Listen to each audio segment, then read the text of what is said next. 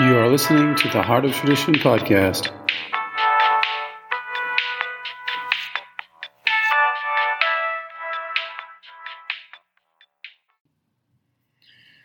Very quick podcast on Greece. They were the foundation of democracy, philosophy, medicine, Hippocrates, and now it's all coming back full circle because we've kind of gone into more of a plague of corruption than a plague of medicine, and so we're moving into this kind of world where we have to re-see what was given to us and re-evaluate, and why some of these old remedies are coming back to the surface to help us.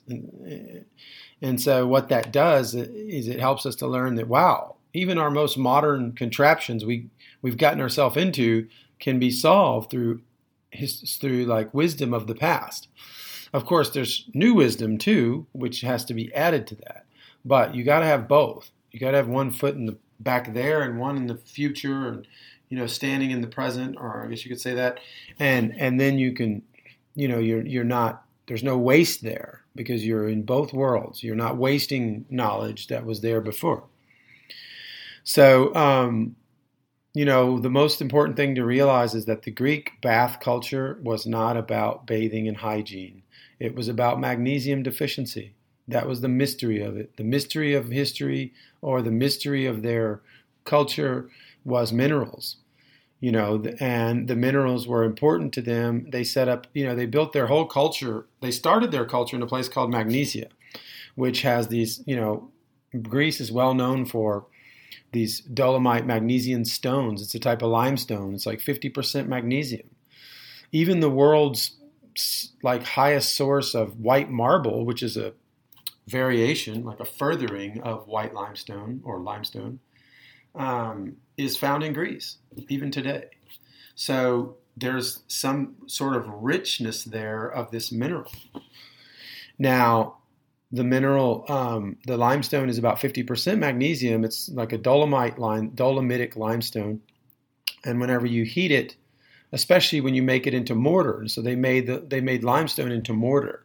They had clay as well, but this was one of their basic cementing, like the basins of the bath culture was this mortar. And they were copying Loutraki. So Loutraki is a bath. They called it therme in Greek, but it means bath in Greek, lutra or something. So Loutraki was the main bath, and they copied this system into the whole of their culture. They said, hey, this heat and limestone thing, let's build this everywhere. And so they built, and they had a lot of limestone, right? So they just said, okay. And so they built this structure everywhere, this hypocaust structure with these what do you call it? Cauldron kind of heated system that would be underneath the flooring. And then they would build this flooring. I mean, the baths were built out of limestone and mortar, and the mortar was also limestone based. And so even limestone, even of a more porous nature at that point, because it had been broken down a little further.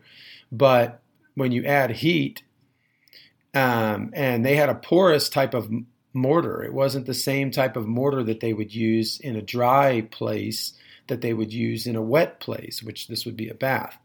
So in a lot of the wet areas, they had a certain type of mortar, and nobody knows the exact recipes, but we do know that they would use a mortar that was more porous because it would allow for the water that's coming through that system to remineralize those pores. And they even, a lot of people didn't make fun of the Greeks, but they kind of found out that they were using seawater in their mortar, and they, and this was kind of this would soften the mortar. Why would they do that? And it turns out that a lot of the areas around the sea that they were using this type of mortar with were actually porous, but the pores kept being filled in year after year with more water, with more mineral-rich water.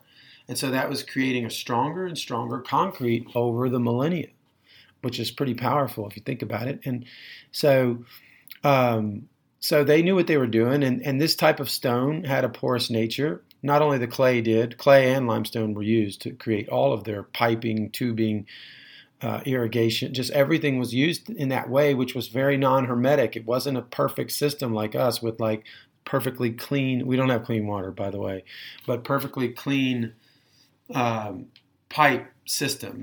This is a leakier system, meaning not leaky as in sewage, but leaky as in just the pipes themselves would have a porous nature. And of course, pipes, we wouldn't do that in the modern world for many different reasons, but they did have one advantage, is that they were easy to repair. You could just rebuild on the spot very easily. And so it wasn't a perfect system, but it had its value.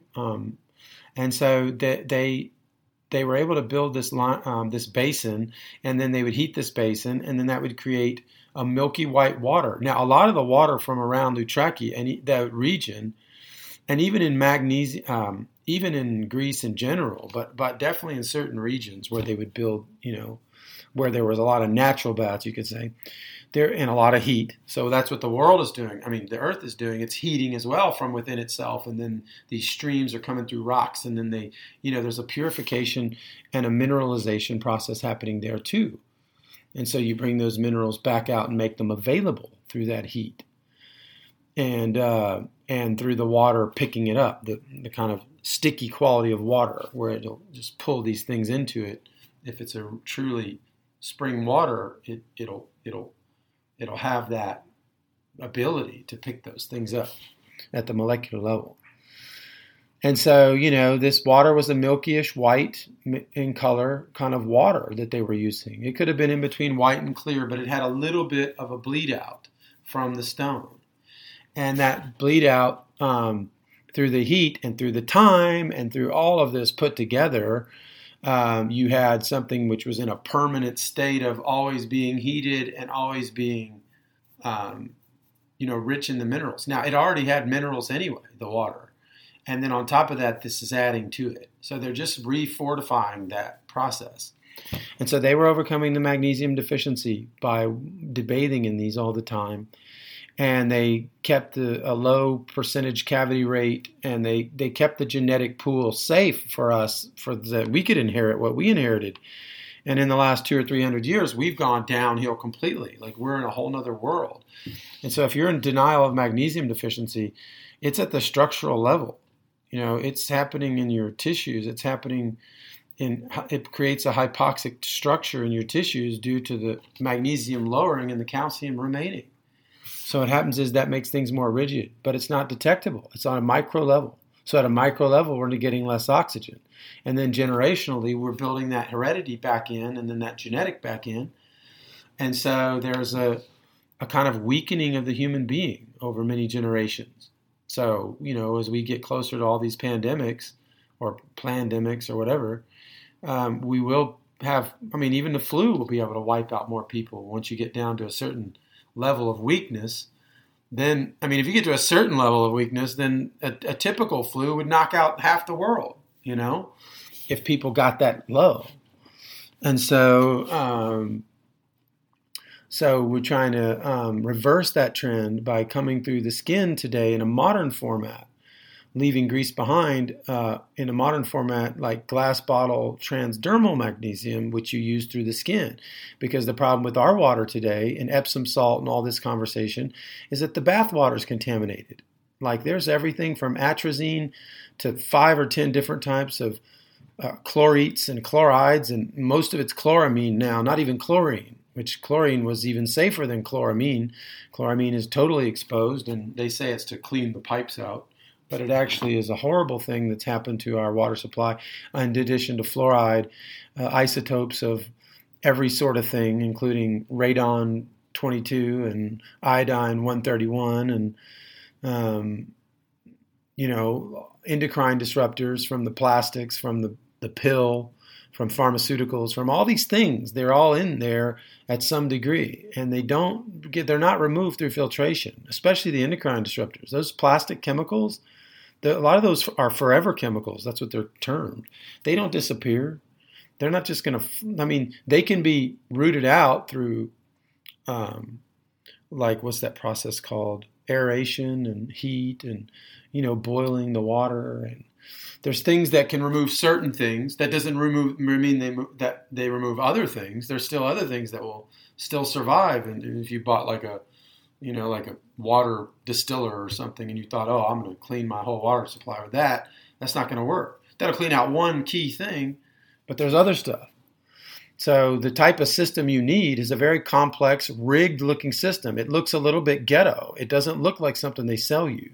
It's like aeration. It's got, it looks like a complex system in order to pull that off, including all the tons of activated charcoal, and then you have the aeration, and then you have probably some sort of remineralification through salts, and trying to pull some of that iodine back out of there. And then the salts have to be in good shape. So all of this stuff is like very difficult to overcome, and it's not easy. So I recommend glass bottled spring water if you can find it, or order it online, and order enough cases for a year's worth. I don't know, 40, 50 cases of this stuff. Stick it underneath your staircase in your garage or whatever, and just have it sit there, and then just buy your water as you go along and just leave it there.